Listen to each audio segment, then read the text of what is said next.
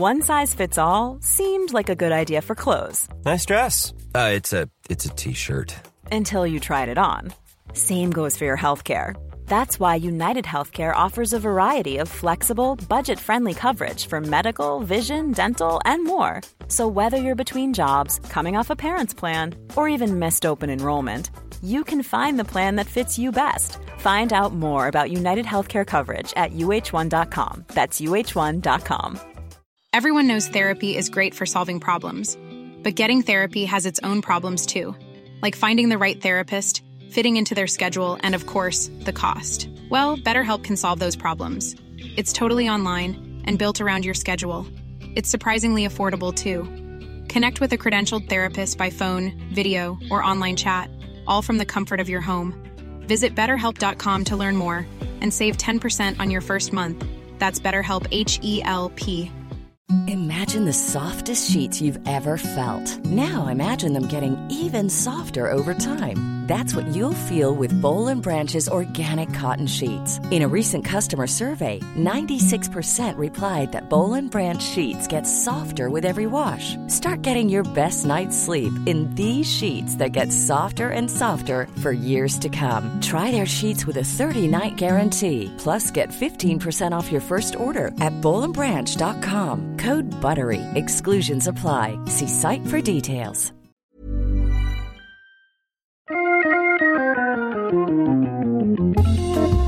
Welcome to Wood Talk. Now here are three guys who could do that too, if they had those tools. Mark, Shannon, and Matt. All right, it's episode number 440 for June 18th, 2018. And on today's show, we're talking about selling tools before you move, your first trip to a lumberyard, and table saw power. And before we get into the meat and the potatoes, let's thank some folks who helped us out over on Patreon. And that's patreon.com/woodtalk if you want to join in the fun over there. So No Deuces, John Baird, and Andy Sims, they all signed up for different levels. I'm not going to tell you how much they signed up for. That's private information. And you can go there and see what levels we have, what you get in return. But the most important thing is you're helping to keep this show going. That's one of our levels, isn't it? If you pay a certain amount, you get to find out how much everyone else contributed. Yes. Yeah, we disclose all of that private information. We just send you a download. We basically download the GDPR privacy file and send it to you. That's it. Yep. That's how we do it. Perfectly legal, too. So yeah, go to patreon.com/woodtalk, and that's how you get involved in that whole thing. And I think we'll just get right into it today. What's on the bench? So for me, gentlemen, I did stop working on a executive desk and started working on a coffee table midway, and that was a problem. But it wasn't so bad once I got started on the coffee table. I kind of knocked it out in about 5 days, so that was okay. But now I've got the same transitional problem because I have to stop the coffee table. It's not 100% done, but I still need to stop it because the executive desk is more important. I got the table as far as I needed to get it to help me with my class that I'm teaching. So it's not important enough that I need to actually finish it right now. So that thing has to go to the side. So I go back to the desk and switching gears again. So my brain's just like kind of going haywire and sparking once in a while. It's a pain in my butt. I do not like doing that. But aside from those two projects, the next thing that happened, well, this past week was a lot of sitting at the computer and dealing with book round 2 type stuff. Ugh. So yeah, so there's a couple of chapters in the book that I really didn't flesh out, and I have all the photos that I took, but I never went back and assigned, captions to photos and organized it. So I had to do 2 chapters worth of that. I had to do a reshoot today, which was fantastic because it's now summer. It's a 95-degree day here in beautiful Denver. And I had to put on a long sleeve shirt for continuity reasons. Yeah, so I think I wore like... yeah, but it's a dry heat. Yeah, not in my armpits, it's not. Continuity, it's my favorite thing. Yeah, well, and the funny thing is, I did do all that during the winter, and, I don't really worry about hiding my tattoos too much, but if I'm doing something that's going to go out to a lot of people and potentially a lot of people who don't know me, if I actually can wear a long sleeve shirt and it's comfortable anyway, I actually think that's kind of a good thing because I think it's weird. We still live in a world where tattoos can be kind of divisive to people. So I intentionally wore this like black thermal. I had 2 or 3 of them that I rotated through during the week. And I wore that throughout the entire photo shoot. So then, of course, now, in the middle of June, I have to reshoot this one section and I have to throw on that stupid thermal and take all the shots. So thankfully it didn't last that long and I was able to put my trusty t-shirt back on. I had a similar issue with the video I was working on for the lumberyard, except that my hair had been cut and I'd lost 50 pounds. Oh, yeah. There you go. Yep. That would be a little bit disjointed. I just had to, since the camera adds 10 pounds, I just put 8 cameras on me and figured it would look all right. Yeah, there you go. Yeah, there was just no, and the worst part was it was a coloration video. Fortunately, I had captured all of like the coloration changes, but just like that last 10-second, goodbye shot, I had the same boards in there and like they were so much darker because it's been like 6 months that they've just been sitting around the shop getting darker and darker and darker. I was like, is there a way that I can put like a color block over it and lighten it up? And, how do you add 10 pounds, 15, 20 pounds on camera? It was, well, that's what they do in Hollywood all the time. You see these stars going through these like rapid weight changes to gain weight or lose weight for a role. Not in an afternoon. I read an article, and I think it was, what's her name? Charlize Theron. And she was talking about how for one role that she had to really get heavy. And she's like, she had to wake herself up in the middle of the night to eat mac and cheese. And I'm reading this going, there aren't many people who are going to want to sit here and read about the difficulty of being, a star who has to wake up to eat mac and cheese. Like she was paid $9 million for doing it. Yeah, it's like, whoa, boy, that's really tough. Like, who doesn't enjoy a 3 a.m. mac and cheese? It is kind of shocking, though, like, because then they can go back the other direction with the aid of a personal trainer. Yeah. It's like, and then I lost it all over the course of a week. Yeah. Can't be healthy to yo-yo like that, though. No, probably not. Okay, and to finish this off real quick with because the book is in round 2, things are a little bit further along, and I actually do have some insight as to a release date, which is now slated for March of 2019. So it's a little further out than I thought, but I guess I don't know. I only did this once before. What the heck do I know? But I don't know. I think you probably prefer that than like trying to rush it. Yeah, exactly. Right. So that's what I'm thinking. We have plenty of time. You're not in a rush to get this book out for any reason, are you? I really need to have it out because I need it out there for something other than impatience. Like I did gotta pay the cable bill, yo. Yeah. I mean, look at what we do. We've got we make a video. The video's typically out like that day or the next day. Like we very rarely make stuff and just let it sit around. So I'm in this mindset of like, wow, there's a lot that could change between now and March of 2019. Like I would like to see this thing go out to the public since I've been talking about it and promoting it. But it's fine. It's fine. We'll have a nice, pre-release, pre-sale sort of bonus thing, and people will be able to get some cool bonuses by buying the book ahead of time. It gives us plenty of time to plan all that stuff. So it's all good. Yeah. It's probably not good to release a book around Christmas either. So it's good that they're pushing into the next year. Really isn't like the best time, you would think? I don't think so. Maybe. But I would guess, like, the way I look at it is I don't want to bother people with my stupid book when they've got holiday and family stuff to worry about. Maybe you as a marketer. Yeah, I'm not saying this as a this is a statistical experience for me. This is like personally, I don't want to be worrying about this book around Christmas time. I don't want to push this down people's throats at Christmas. I'll wait till New Year. Yeah, go buy important stuff. Don't go buy my book for Christmas. So anyway, that's about it for me. And Matt, what you got going on? I did some resin stabilizing for the first time last week, which was really cool. Mm-hmm. I used some. It's not even spalted maple at this point anymore. It was like rotten. It was just spalt. It was all spalt and it weighed almost nothing. All spalt, no maple. Like there's not much left of this. The craziest thing is like how much resin these things absorb. So I weighed them before I put them into the resin infusion process, and the blanks were like I think 2.6 ounces. Mm-hmm.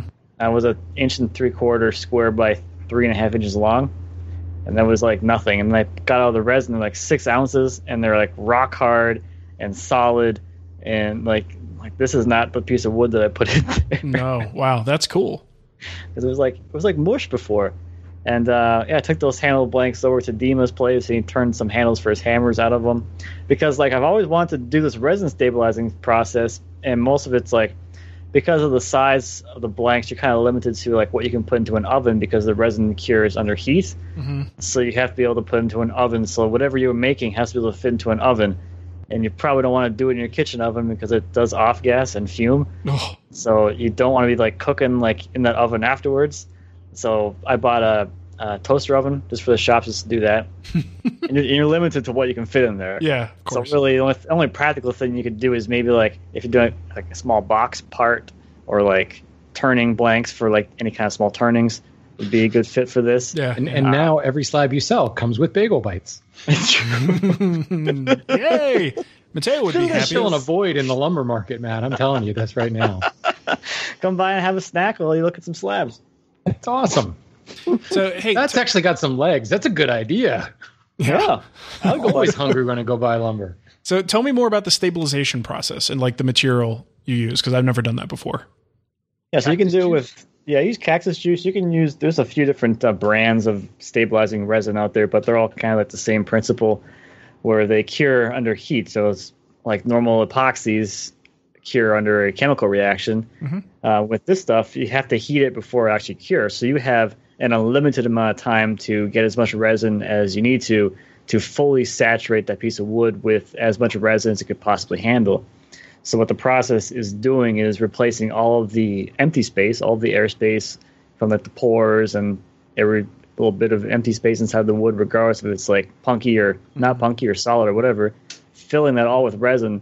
So you're increasing the density.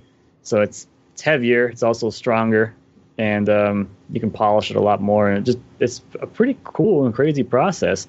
But the problem I always had is like I'm not a turner, so like if I would just like make a blank and like, okay, cool, here's a blank of wood that's stabilized. So what? Now what? Yeah. But like, oh, I can stabilize some blanks, take them over to Dima's place, and you can just turn them in like a minute into a handle. You can see what they look like afterwards. Now, does Dima give you any feedback? Is it like turning acrylic? I mean, is it kind of somewhere in between? I don't know. He's so fast that I don't think he notices anymore. His eyes are closed. He doesn't know what's happening. Videos, like the sound, it was really loud. Like the pitch of the sound his tool was making. I kept looking at the tool thinking, what are you using over there? It was like industrial aid. Maybe it's just the speed and depth of cut he was making or something. Yeah, I think there's a lot of that because he was using a spindle gouge or a roughing gouge or something like that. One of those standard gouges and a benchtop mini lathe. But it's also, because he's crazy, it's like spinning at like whatever the maximum speed for a benchtop lathe is. So it's probably like 2,000 or 3,000 RPM to get that cut speed, and with the gouge and with the huge depth of cut. It was pretty loud, but the shavings, there weren't really any shavings. It was all dust. It was a very, very dusty turning. So there was a lot different than turning like a normal piece of wood. But I don't know if that's just because there's just so much resin in that specific blank because there's like almost no wood to begin with. So you're mostly turning resin in it or what? But I don't know. It's cool. I think I might do more of that. I got a lot of small stuff that I could turn into blanks for something. Is this the like similar process to what like Blue Spruce does for their mallets? Exactly that. So why am I paying that guy money? Why don't I just do this crap myself? Any money? I don't know. Because I'm lazy, that's why. So if you do this, do you need like that chamber that sucks all the air out, or can you just like drop it in a bucket? If you really wanted to like get all of the air out, yes. Well, I guess if you had a very loose, porous thing, but if you're dropping in like a piece of hard maple, let's say you're doing, you definitely want that under vacuum. Okay, gotcha. Yeah, that would be something you'd really want to get the vacuum on there to get it really poured into the core of the piece of wood. Matt, you didn't use the vacuum? I did. Okay. I I wouldn't think just soaking it would do it because you get air trapped in there. Yeah, it would. It wouldn't be as good, but you could still do it. It probably wouldn't work out so well with a solid piece that's not punky, unless you left it in there for like a few weeks or something. Maybe you get somewhat of a decent result, but you wouldn't get as good of a result if you didn't use a vacuum chamber. Okay. Yeah, because like I'm looking at my Blue Spruce mallet now, and it's a curly maple head, And I mean, that's a dense wood. You just wonder, how does he get so much resin in there? Yeah. Vacuum. You suck it Pull hard. right in. That's how you do it. That's cool. Science. It's good stuff. I like it. All right, Shannon, what do you got going on? Oh, I had an expletive moment in my shop. Mr. Murphy came and visited me, and I was scraping glue off a veneered piece that I saw on the fretwork and everything for this Chippendale style mirror, and I was like, it's always the last pass with a card scraper, and then just bing, this little kind of punky part of the walnut burl veneer just flaked away, and it was right smack in the middle of the crest rail on this mirror. And I looked at it and I was like, well, it's not too bad, because like I used walnut as the substrate, and certainly the burl is going to be a little bit darker, but since it flaked out in kind of an unusual shape, I was like, all right, that might be all right. And I was kind of playing the bargaining game, because I had already like sawn out quarter sawn pieces and glued up a quarter sawn panel and hammer veneered both faces and then fret sawed out everything. I was like, I do not want to have to go back and do this again. Yeah. Because you can't just veneer over top of it, because then you've got that little dent, that little bubble where the veneer was missing. So I'm like trying to figure out any way to avoid this. I'm like, let's just rub some mineral spirits on it and see what it looks like. And it was like, oh my Lord, that looks terrible. It was basically like, it might as well have been like a light bulb right in the middle of the piece. Just look at me. It's just this, I mean, it was walnut underneath, but it wasn't sapwood, but it might as well have been sapwood, just like screaming out the middle of this thing. Oh God, how am I going to do this? I'm going to have to come up with a patch. So I had to like go at it with the X-Acto knife and make sure it was right, essentially where a knot was, which was unfortunate because I put it there on purpose because it looked kind of cool. It's a book matched area, but it was just, a really weak spot of the veneer. So I kind of excavated a little bit more of it away, put some paper over top of it, and just used a pencil to actually color in the shape, kind of like doing a brass rubbing. So I actually got an accurate representation of the shape of the hole, of the recess, and then just use an X-Acto knife on top of some more veneer. Thank goodness for sequence matched veneer flitches, because I was just good, went one sheet further down into the stack, and I was basically able to get the exact same bit of grain. Nice. Traced around the outline on the paper, and I had a little patch, and just had to do a little bit of trimming here and there because I wanted to make sure that it didn't overlap at all, because then again I'd end up with that little bump section as I tried to veneer it. And all the time, all the while going, God, I hope this works. I don't want to do this again. And actually, before we started recording was my first opportunity to take it out of the clamps. But because I didn't hammer veneer that, it's just that it's a patch that's like half an inch across. So I just like slathered glue on, threw some cauls on it, and clamped the life out of it. So I just pulled it out, and oh my God, it looks fantastic. Like you would never know. It came out so good. Nice. I'm so thankful. Major monkey off my back. I literally didn't sleep last night thinking about, oh my God, I'm so close to being done with this project. Literally all I do from here is glue it to the frame and add finish, and I'm done. And I was thinking about having to go back like a week to do all this stuff all over again. Because when at best I get an hour, maybe 90 minutes into the shop at a time, it takes a long time to glue up a panel, hammer veneer it, and fret saw it out. Yeah. So yeah, so relieved that I don't have to do that. And in theory, I knew how to do this, but I've never been faced with a situation where I had to do a little tiny patch like that. I've had to do patches like right on the edge, because it's generally where the veneer kind of chips off or something. And that's pretty easy because you can just glue it in. You can always trim it with a knife, like around the edge of something later on. This was fully enclosed in there. And because I guess because it was so figured, I was a little bit of an advantage because there is no grain direction to burl. It's all just nuts. So I suppose I could have put anything in there, but because it's such a focal point of the piece and it's right in the middle of the piece, such a relief. So veneer patching for the win. Yay. Nice. Sounds like it worked out. That's good. All right, let's get into what's new. Not a ton of stuff here, but yes, let's do that. Okay. So I mentioned this before, but I wasn't 100% sure that it was released, but I am sure now, and I've enjoyed it myself, and that is the new Yankee Workshop episodes. And you know what? It's worth mentioning multiple times because it's pretty awesome. So if you go to the This Old House website, and we'll put the link right there in the show notes directly. So it seems like they're slowly but surely adding the old season, starting with 1, and it looks like they have a full 3 seasons up there. I didn't realize season 3 was there until recently. Those ones are funny because it's like, where'd all the tools go? Yeah, it's the shop has evolved over time, no doubt about it. So they are up to season 3, and it looks like there's a placeholder for the page for season 4, but no videos there yet. So definitely go check it out. This is great. This is like history. You know, the fact that this is actually out there. A lot of us really as woodworkers grew up on this stuff, and it's just fantastic. I've been loading it up on my iPad.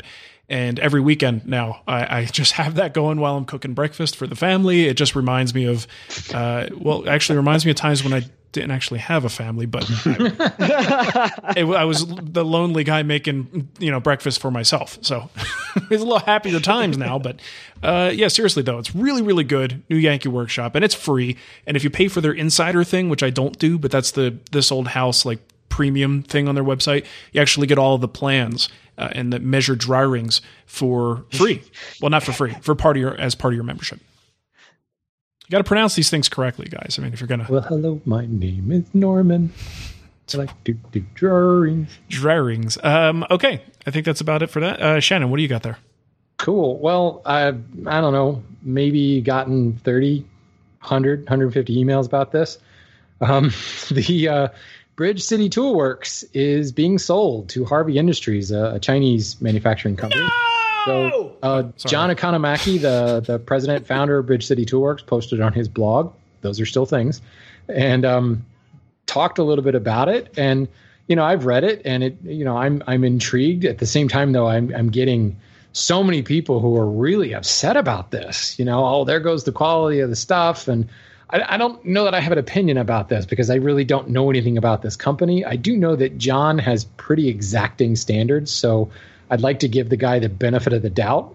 Then again, he could just be golden parachuting it, and good for him that he's got that option, But yeah. Have either of you guys owned Bridge City tools at all? I have 2 squares that were bought for me as a gift. That's so funny. Yeah, I'm in the same situation. I have a square and a 6-inch ruler that were bought for me by my mother-in-law. Yeah.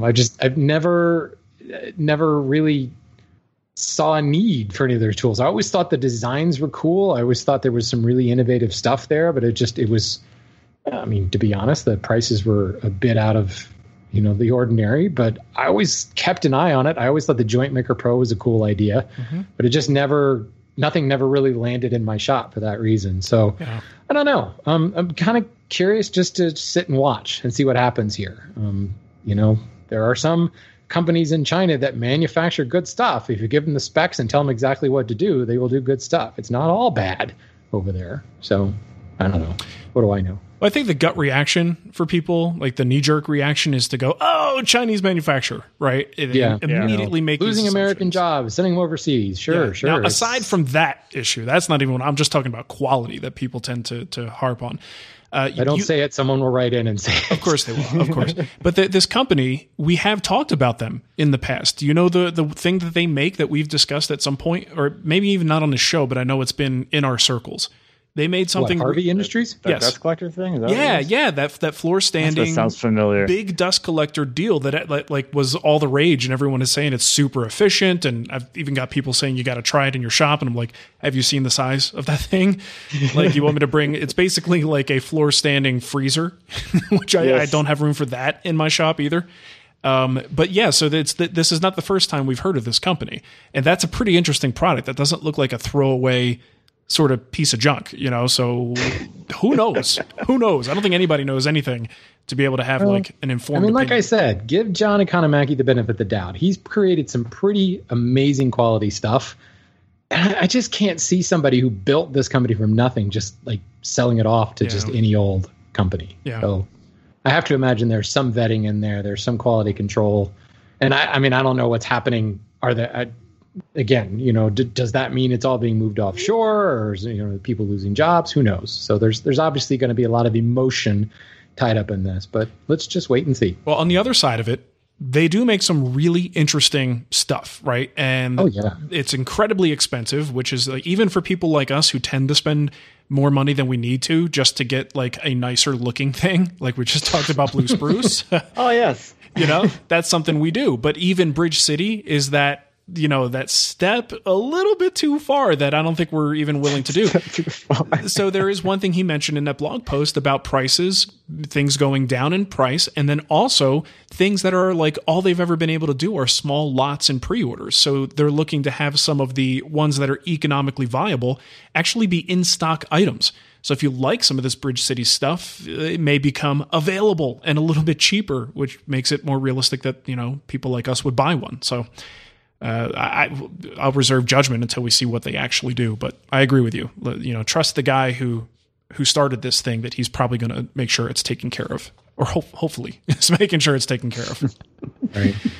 Interesting. I don't see John as a golden parachute. See ya. Yeah, I'm out. Cash my check. I'm out. Right. Peace.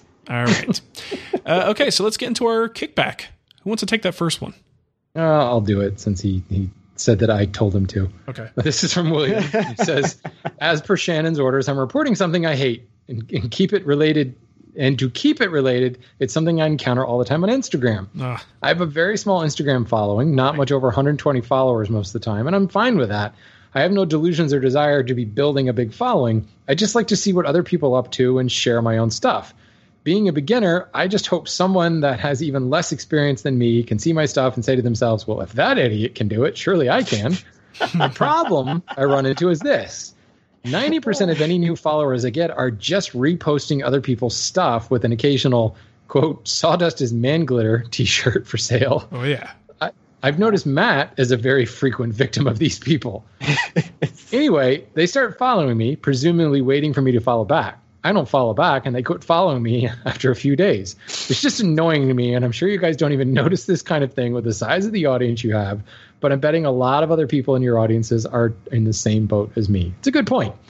I don't notice that because I rarely pay attention to the who's followed and who's unfollowed because it just seems like such a flux type thing. But yeah, I don't know. I mean, I think that's since the beginning of social media. It's follow in order to get the refollow type, the reciprocal follow, and I don't know. Well, and also he's talking about aggregator accounts, which again, since blogs began, people, especially with when RSS feeds started, websites would just scrape your RSS feed and publish it on their page and surround their ads around it. This has been a constant battle. So this is just the new Instagram version of this, age-old problem. Age-old.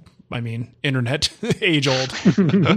But yeah, and it's one of those things like to 1999, right back in 99. Actually, not even that far back. No. So the only time I see this is when someone goes, "Hey, Mark, did you see someone? This goofy account has your picture." And they always will, well, not always, but most of the time, they will tag the person and credit them, which I guess is something they feel absolves them of their guilt. But they're still stealing a photo and using it for the sake of selling t-shirts or 16,000 plans or whatever it is.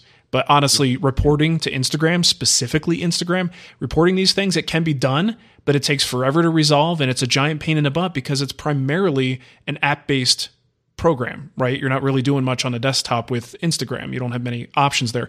So reporting this stuff and copying the links to the item you're reporting, it's a giant pain in the butt. Most of the time I just let it go because you're fighting an uphill battle. I can't help but think if you're going to post something on social media, like that's not really yours anymore.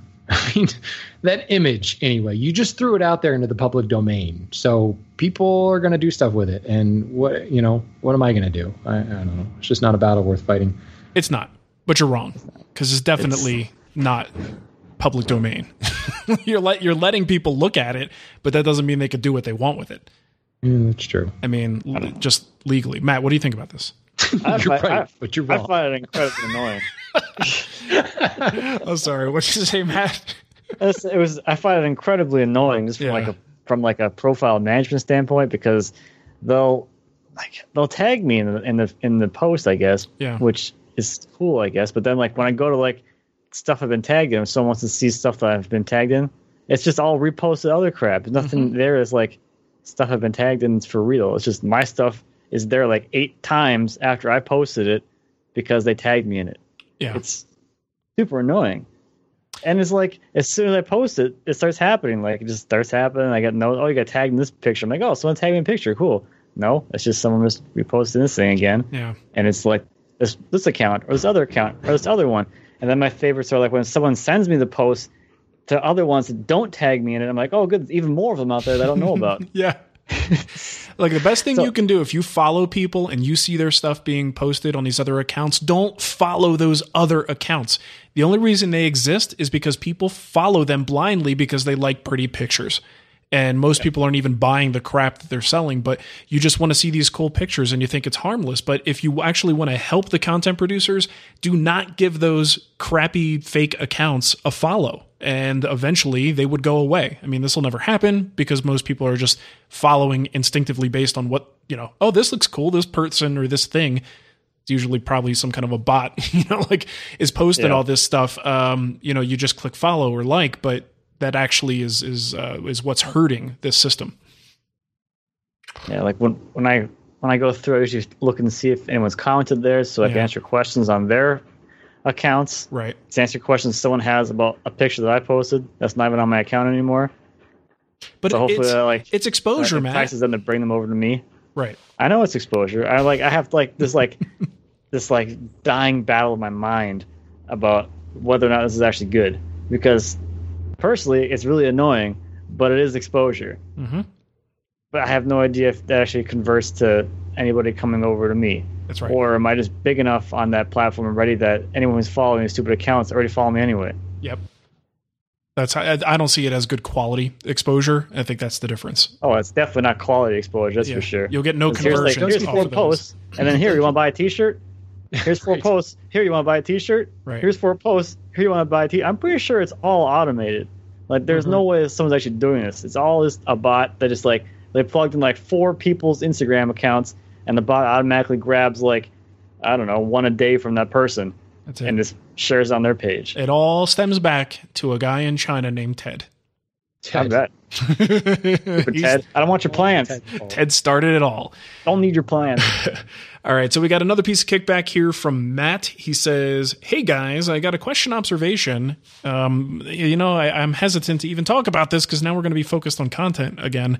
But he says, has the constant idiotic comments on your free content made you retreat behind your paywall? I assume not having to deal with all the jackasses complaining that they don't have a domino or a fancy bandsaw have taken their toll on you. I really like how Mark has started. Not a bandsaw. What's that? A handsaw, not a bandsaw. Oh yeah, fancy handsaw. Well, get some credit to the hand tool guy. Well, I'm thinking he's talking about Matt's giant, bandsaw. That's true. Mill. But anyway, good point. Good point, Mark. It's fine. I got it. He says, I really like how Mark has started pulling little gems from guild builds for the free site. And how does the internet repay him? They complain.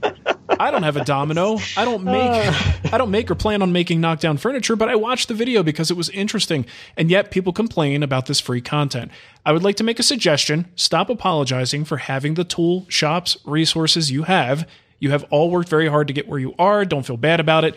They hate you because they ain't you. I don't want you to quit. I like that. But with all the yahoos you deal with, I wouldn't blame you, Matt Parker. So that I just thought that was nice. That actually made me feel better to read that. That felt pretty good. Yeah, but the thing is, he's right. I started posting more and smaller clips that are in a little more bite size, just to kind of get my free site content up there a little bit.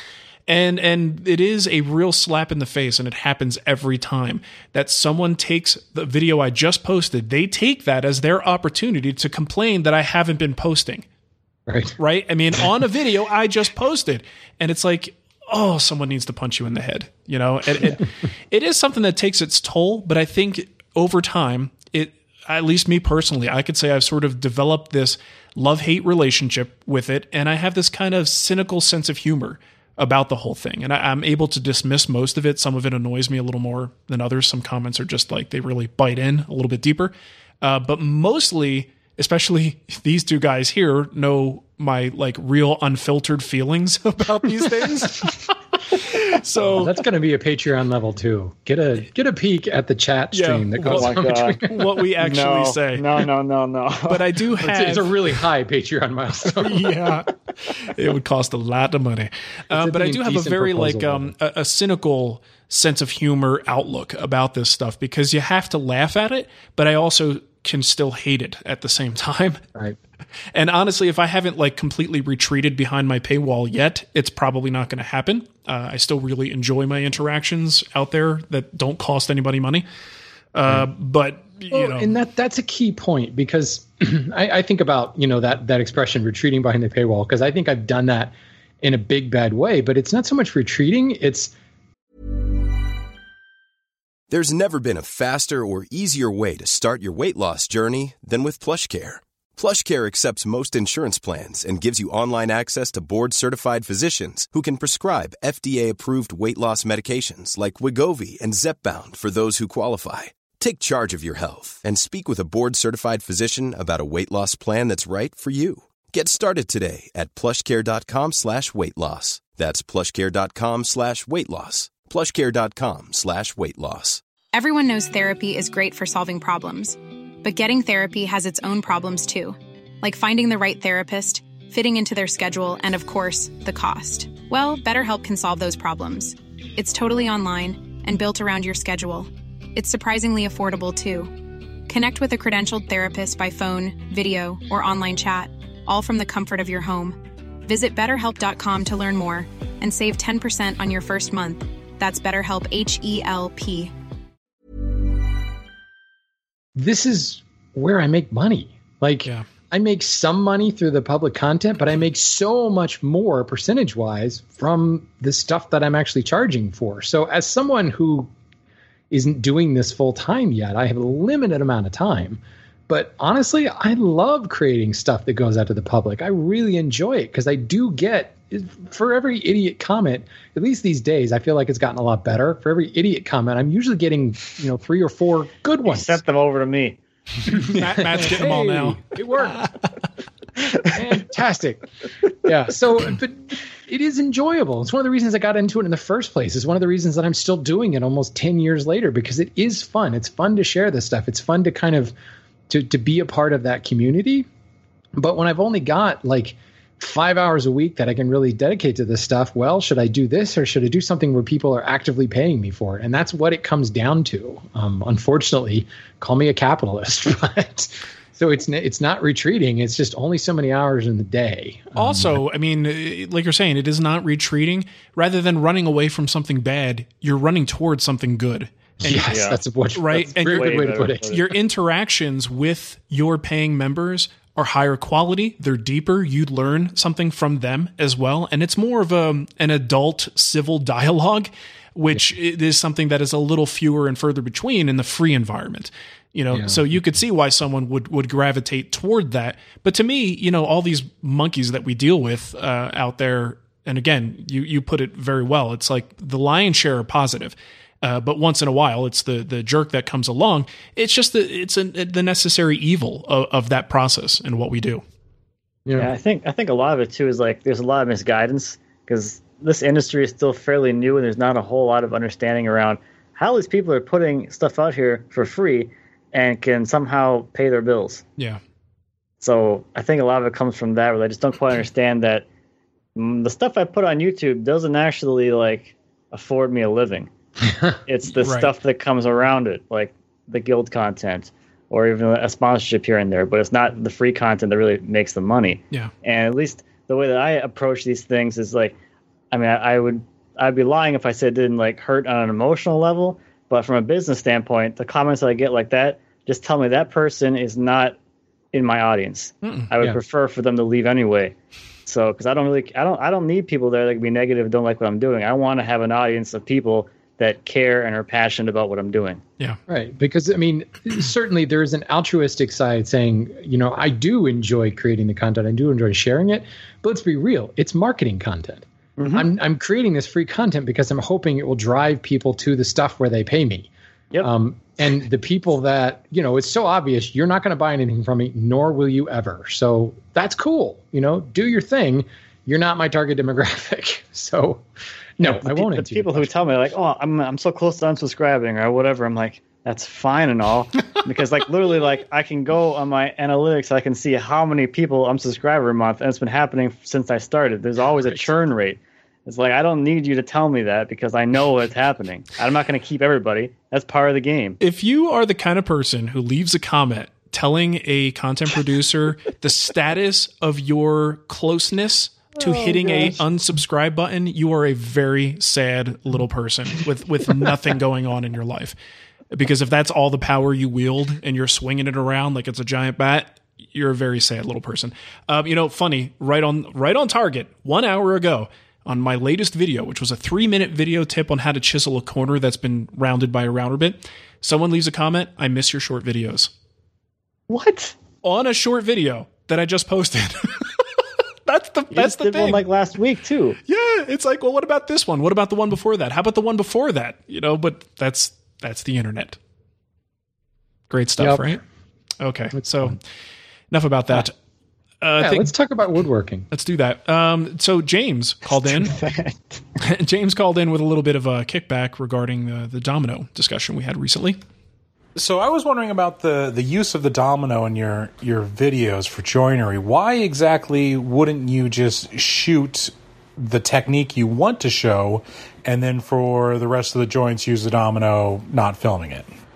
That way you get all the speed of the domino with a lot less of the hate of the comments. Oh, and thanks for not quitting. Okay. I think this is kind of directed two at words, me. James. 20-inch, actually 3 words. 20-inch planer. Yeah, right? I can say that I do this to some extent. The problem is a lot of times if I'm showing a classic technique, I don't want people to see one joint that was done the classic way and then all the other joints during the glue up. Oh, those are funny. They look like dominoes. When you hit the glue up, like, oh, yeah, I mean, not the same. That's a really cheesy move. The other thing is they are not equal. So if you are doing one type of joinery and then you switch to the domino, you actually have to design for that. You have to make sure your work pieces are the right lengths if it's an integral tenon versus the domino where they'll be shorter. Even if you're doing loose mortise and tenons where your work pieces can be the same length, the location of your mortises is different. The preparation, everything involved in those two methods of work, it seems like for me, at least on most projects, it would make more work for me to have to go between two different methods. So ideally it seems like that would make sense to do that. But when you're talking from like a content production standpoint, there's some hangups with that, unfortunately. But I like where you're going. And holy crap, Dougie just dropped a hot one under my desk. Nice. Oh boy, that's got a meaty smell to it. He's fuming the finish. Yeah, he's off gas. Yeah, there you go. Suddenly, the cherry in this office is a little darker. Okay, so if you want to send us a voicemail, give us some kickback, use the voice memo app on your little digital phone thingy, and you could send that to woodtalkonline@gmail.com, and we are happy to play them on the show. All right, so I think we got something special here for you, Shannon.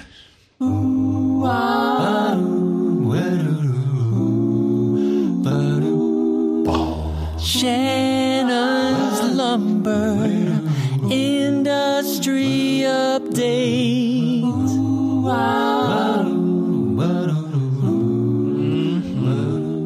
That's smooth. It's the good Does stuff. not get old. I've created a choreography of that. You should really see it. It's I wish I awesome. could. Fantastic. All right.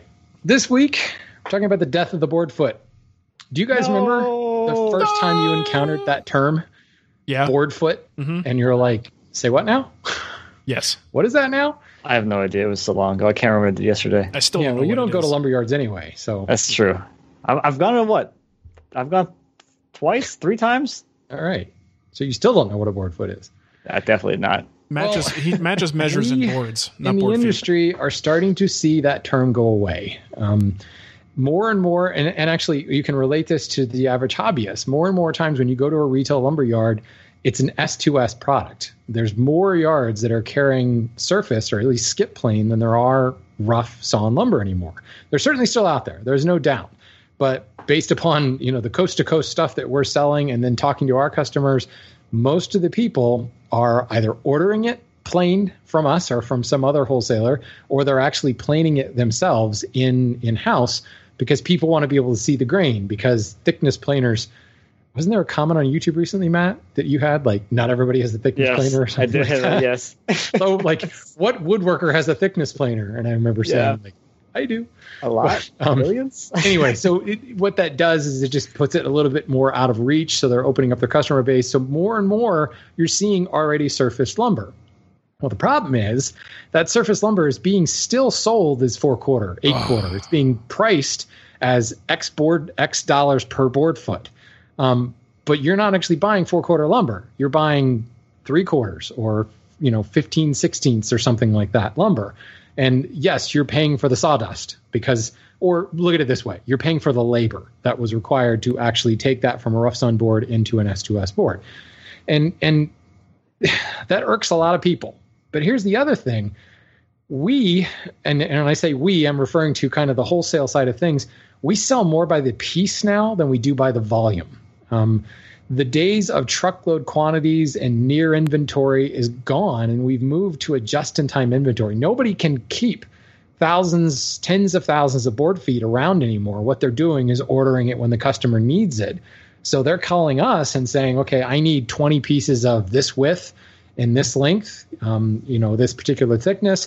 Oh, and I need you to do some other transformation. Mill it, S4S it, S2S it, straight line rip, any of that stuff.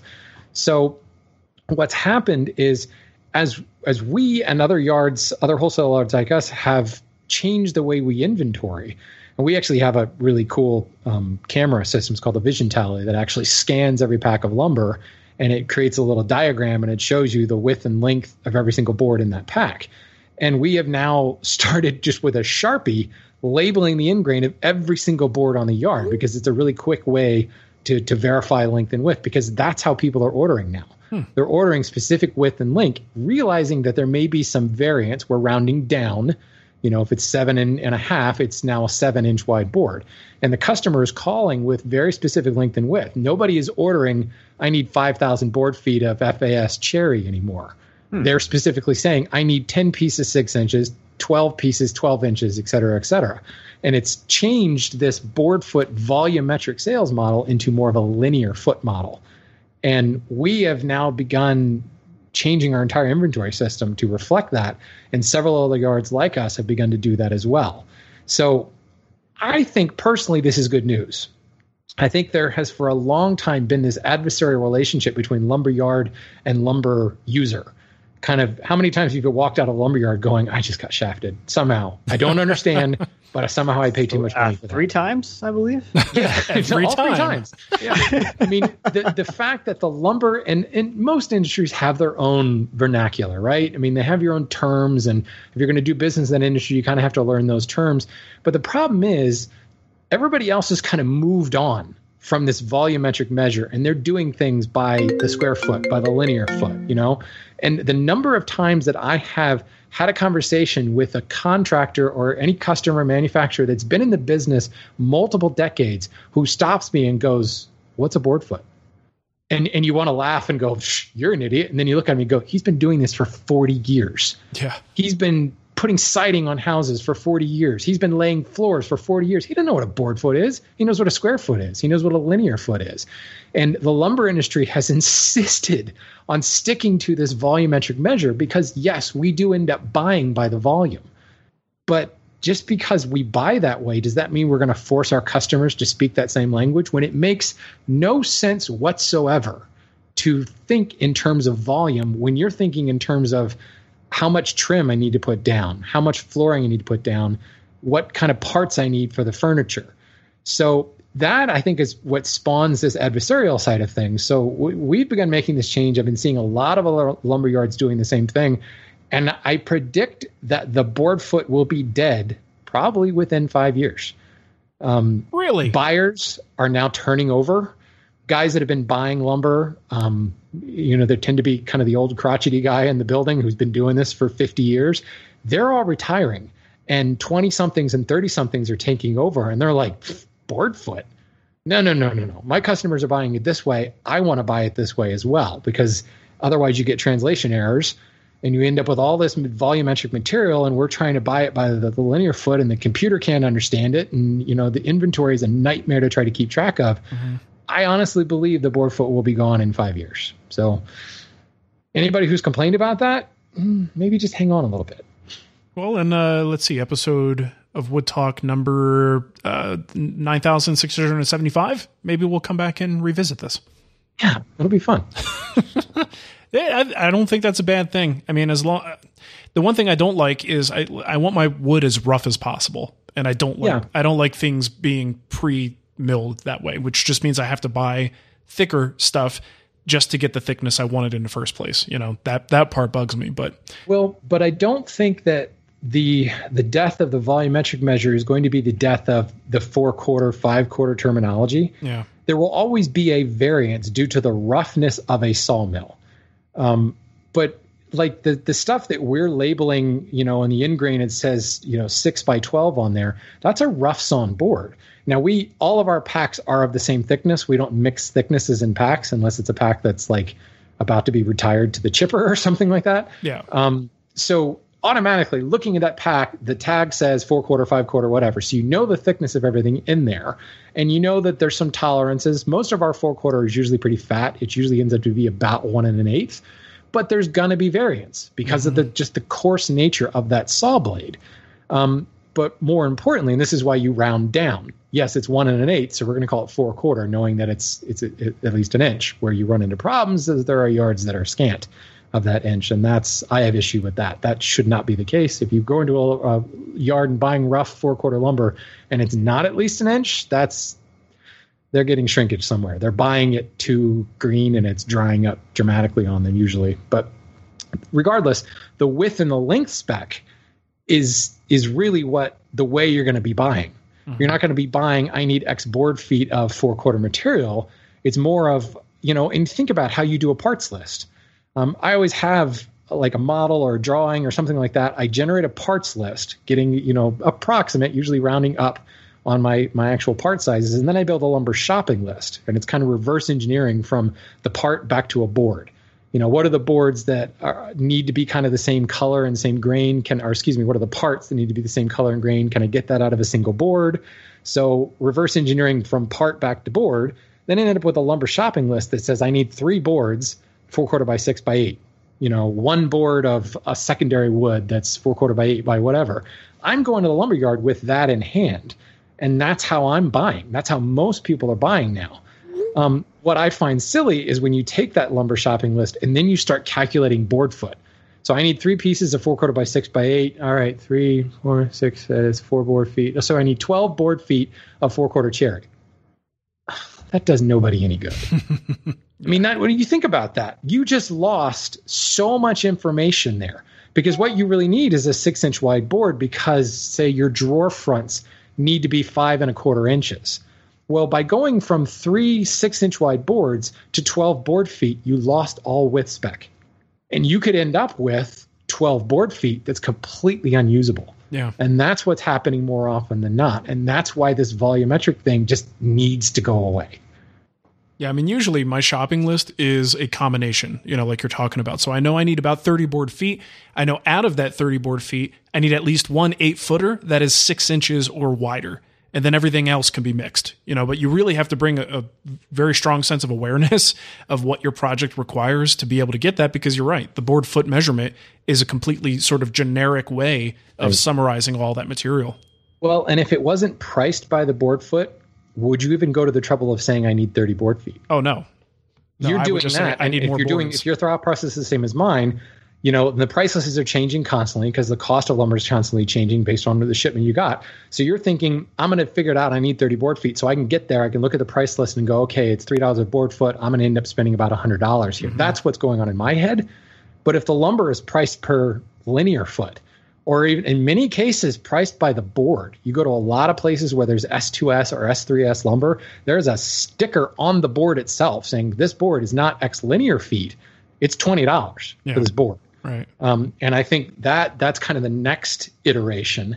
I think that'll be more of the retail incarnation rather than in a wholesale place where people are buying larger volumes because they're buying for a specific job, linear feet or square feet or something like that.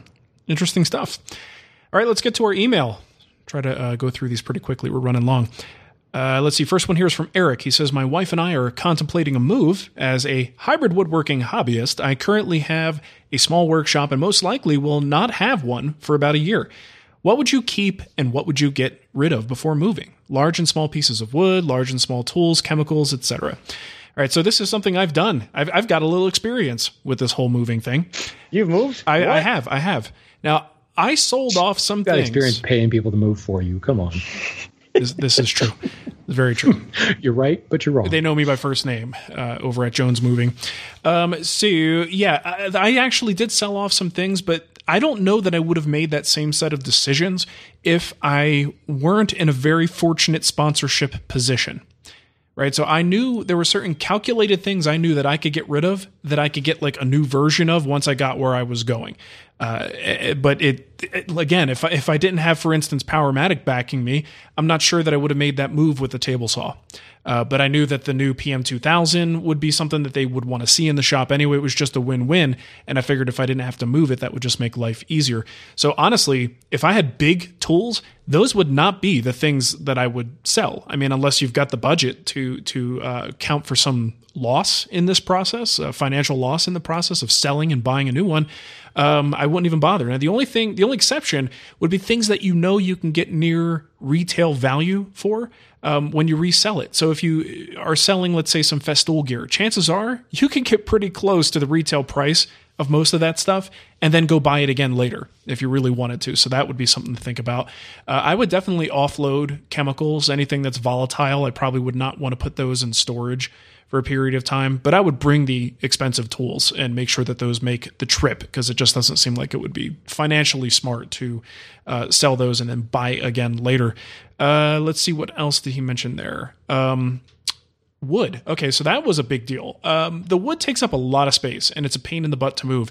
So my justification for that was I'm going to sell off all the stuff that's kind of easy to get, and I could sell a big, lot of this, give it to someone else. They could do something good with it. And then I could buy more of more of the stuff when I get there. So anything that was really weird, exotic, figured, fancy, expensive, all that stuff I kept because that's just more difficult to replace.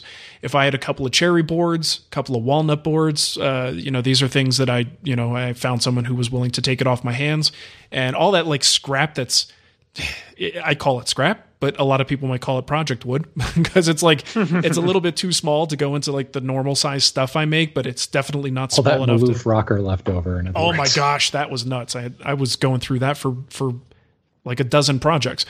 But yeah, so all of that stuff was a pain in the ass to move with. So I was able to make a few bucks off of it and didn't have, especially when you move into a new space and you don't have a lumber rack ready to go.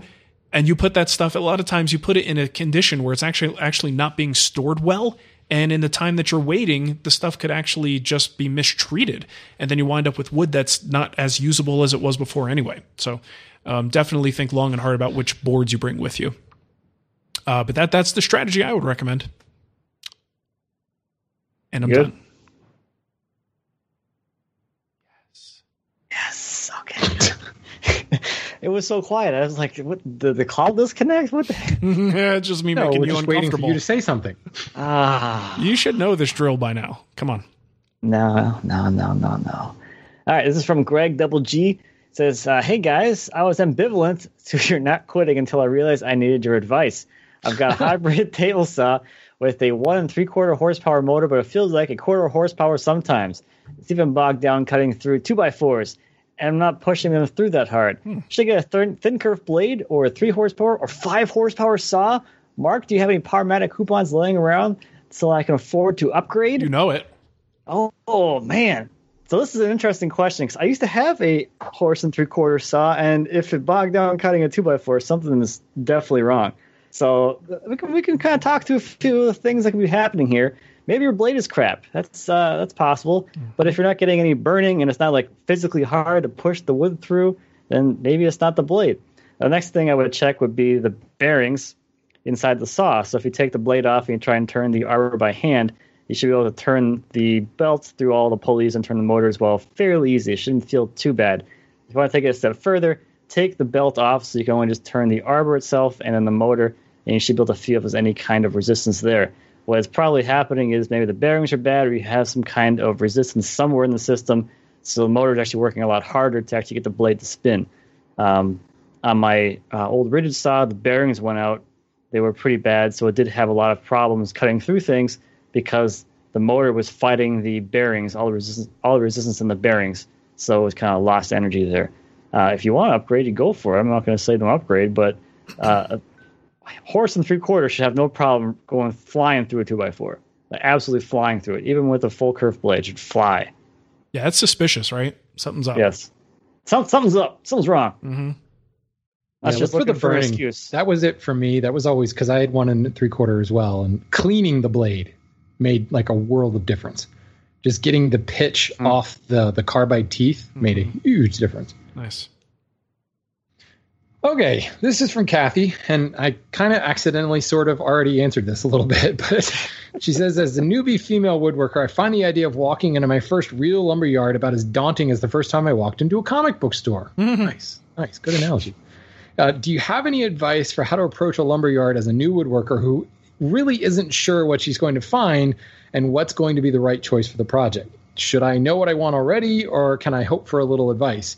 How are they usually arranged? How do you know if it's a good place to buy lumber? So a bunch of questions here. And as I was talking about before, that lumber shopping list process, I do think that it's a good idea to have a pretty solid idea of what you need before you go in there. Because there's the whole kid in the candy store effect. You get there and you just go, oh, wow. And you end up buying a bunch of stuff that you don't really need, which granted, you might use it down the road someday because that's how we rationalize all of this stuff. That's why I still have an 8/4 by 12 by 6 foot long piece of Purple Heart in my lumber shed that I've owned for 10 years. I just, wow, I'll find use for it at some point. So, having a plan, trying not to get distracted a little bit and knowing what you need, and do your best to dumb it down as much as possible and expect that in the heat of the moment, or to be honest, the first time you go to a lumberyard, it can be daunting. Sometimes the workers will just leave you alone. Other times they stand there and they tap their toe like over your shoulder. And it's really kind of, you feel rushed and you make mistakes. So that's why I like to dumb it down to, I need X pieces of a board that's this wide and this long. And I've already done kind of the organization in my head that this board is going to give me my drawer fronts. This board is going to give me my case sides, my top and my bottom. This board over here is going to give me my drawer blades. I don't know. I'm building a chest of drawers. I don't know where that just came from, but good choice. So I have an idea, and I've actually written this down on my sheet of paper, and I've lumped them together into, again, where do I need color consistency? In an ideal world, I'll get this all out of one board. Well, that would mean I need a 12-foot long board. All right, well, plan A is, can I get a 12-foot long board? But knowing that I may not get that, what would plan B be? Well, 8-foot boards, you can pretty much get them anywhere. I'll get 2 of those 8-foot boards, but I need to make sure the color is good. I mean, I'm literally, in a lot of instances, I will have an A and a B column on the sheet of paper. So I really am super hyper organized going in there, knowing what I need to get. The other rule of thumb, and you hear this all the time, is buy extra lumber. Some people say buy 20% more. I don't care about the percentages. I usually will just say, get an extra board. Like if I'm building it out of cherry, get just another board of cherry. I don't care if it's an FAS board, it's going to at least be 6 inches wide and 8 feet long. In order to meet grade, it has to at least be 6 by 8, unless it's an offcut or something like that, and that's a whole different issue. But just buy another board. Yes, that's going to be more expensive, but is it that much more expensive than having to go back to the lumberyard and paying the gas to get it later? And if you don't use it, this is how you start to build a lumber collection. This is how you start to not have to go to the lumberyard when you build the next project, because you can just go to your lumber rack and go, oh, how do I design this based on what I have? So it's got to start somewhere. The second thing is, yes, you can ask questions. I mean, every lumberyard is going to be a little bit different. There's a lot of stories about their curmudgeon lumberyard guy. But if you're organized and you have an idea of what you're looking for, you're usually going to get helped pretty well. These are decent people. If you just show up and you say, I need wood, you can expect to be get faced with a little bit of exasperation. Well, what kind of wood do you need? Well, I don't know. What can you recommend? Well, again, you're asking this person to make assumptions about what you're building. And that's when things start to get a little bit weird. And if you've been going to a lumberyard for a while, you may develop that relationship. I have a relationship with some of the guys at Hearn Hardwoods where I can go in and say, you know what, I'm building a chest of drawers again. And I really want some pieces for my group. What do you have? Yeah. And you can get that. But when you're first starting out, you don't want to leave that to chance. And if you run into that situation, you run into that kind of helpful personality, that's awesome. Go back to that lumberyard. As far as how do you know what's a good place to buy lumber, you kind of just need to go there and you need to look around and just see what is their selection like. What is their, is everything neatly stacked? Is it just kind of thrown all over the place? Are there other people shopping there? What's your gut reaction? The same way that you would make a call on buying something from anybody in person. You can pretty much size up the situation just by how well the place is maintained. There are cobwebs everywhere. That might be a bit of an issue. But the cool thing is, for the type of woodworking that the hobbyist does, you can get away with a lot of pretty crappy lumber that the industry or the commercial side of things would think was just awful grade lumber. We can still use it. I mean, look at everything that Matt has. That's all crap. True. Seriously, by commercial standards, Matt's house, not his house, his lumber yard, Matt's house is just crap. You should see crap it. wood. Matt's house of crap wood. On my coffee table. Box elder is firewood for the most part. That's got knots in it. It's firewood. So, but those of us, that are building furniture and we love to make waterfall tables and stuff, Matt's house is a gold mine. To the trim carpenter, it's Sanford and Son's front yard. So, it's all relative. So I think you just got to go there and kind of make a gut reaction based upon how you feel. Do you feel unwelcome?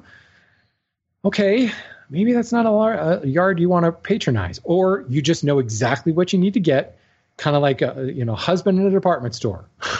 I'm going right here. I'm buying this, turn around and coming right back out. That's the problem is, though, if you feel unwelcome, I don't know of a lumber place I've gone to that I didn't feel unwelcome. If the thing you're comparing it to is the welcome you receive when you walk into Walmart, you know what I mean? Like, thanks for coming to Walmart. Can I show you where to go?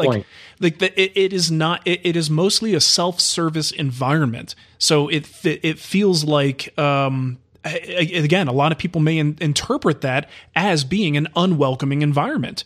So, just to say to Kathy, look, this is something we all go through. You kind of get over it after a while, and you have expectations on what they should and should not be able to do for you. But initially, that's why, like, one of the first videos I made, video number 4 of the Wood Whisperer, is about that experience of going to buy lumber and how intimidating it can be. And I'll also tell you, depending on the store, every time I go into a new comic book store, I can't, that's such a great analogy. I use that, like the same exact feeling where you go in, and unless you've been there before and you got like a pull list or something and they know you walk in and you have to go like, are these people even in business? Do you know what I mean? Like, do they even give a crap? I just walked through the door. Like, it is always like that. So you're not alone, Kathy. Like, this is something that still is an issue for us, even if we've been doing this for a while. Help me? Yeah, I guess. Secret Wars. First Secret Wars to the second Secret Wars. Hold on, I'm catching Pokemon. I want a Spider-Man comic. Superior Spider-Man, Extraordinary Spider-Man, Amazing Spider-Man, Web of Spider-Man, New Spider-Man, Old Spider-Man. I don't know. So great. Kathy, you write in anytime. You're a comic fan and a woodworker. Yeah. Let's talk about comic books next time, though. Okay, so if you want to help out the show, you can do that. You could go to twwstore.com, buy yourself a t-shirt. You can go to Patreon, patreon.com/woodtalk, and you could leave us a review on iTunes. We had a review here from Bill Herman. He says, there are other woodworking podcasts, but this is the only one I listen to on a consistent basis. The hosts are both informative and entertaining. Some other woodworking podcasts have hosts that, well, let's just say that there is a world of difference between being knowledgeable and able to share that knowledge in a way that holds people's interest. If you are a woodworker, you should be listening to Wood Talk. Well, thank you so much for that, Bill. That's a wonderful review. I totally misheard that. I mean, I said they're both informative and whatever. I just thought he meant like both of them are informative, and the third one not so much. Who's the third one? Ah, crap. Which one of us is Here we go again. This game again? Yeah. I don't know who they're talking about. All right, Shannon, give them the contact info and we'll get out of here. I'd love to. If you have comments, questions, topic suggestions, things you hate, lumberyard stories, please Send us a voicemail. Use your voice memo app and send it to woodtalkonline@gmail.com or use our contact form at woodtalkshow.com/contact. Go figure, right? Mm-hmm. Or leave comments on our website or find us on Instagram or the Facebook or the Twitters or Mark's Snapchat, all that stuff. Dude, I don't even do Snapchat. I'm an Instagram stories guy. All right, then go to Matt's Vero account. Yeah, that's a hot place to be. It's there. I haven't been there for 3 months, but yeah, go there. You need to tell them to give you all, like, to erase all of your private information. You're done with them. It's fishy over there. All right, well, thanks for listening, everybody. We will catch you next time. Bye-bye. See ya. Hi, this is Craig Robinson from Ways to Win, and support for this podcast comes from Invesco QQQ, the official ETF of the NCAA. Invesco QQQ is proud to sponsor this episode, and even prouder to provide access to innovation for the last 25 years. Basketball has had innovations over the years, too. We're seeing the game played in new ways every day. Learn more at Invesco.com/QQQ. Let's rethink possibility. Invesco Distributors, Inc. Hey, it's Paige DeSorbo from Giggly Squad. High quality fashion without the price tag. Say hello to Quince. I'm snagging high-end essentials like cozy cashmere sweaters, sleek leather jackets, fine jewelry, and so much more. With Quince being 50 to 80% less than similar brands. And they partner with factories that prioritize safe, ethical, and responsible manufacturing. I love that. Luxury quality within reach. Go to quince.com/style to get free shipping and 365-day returns on your next order. Quince.com/style.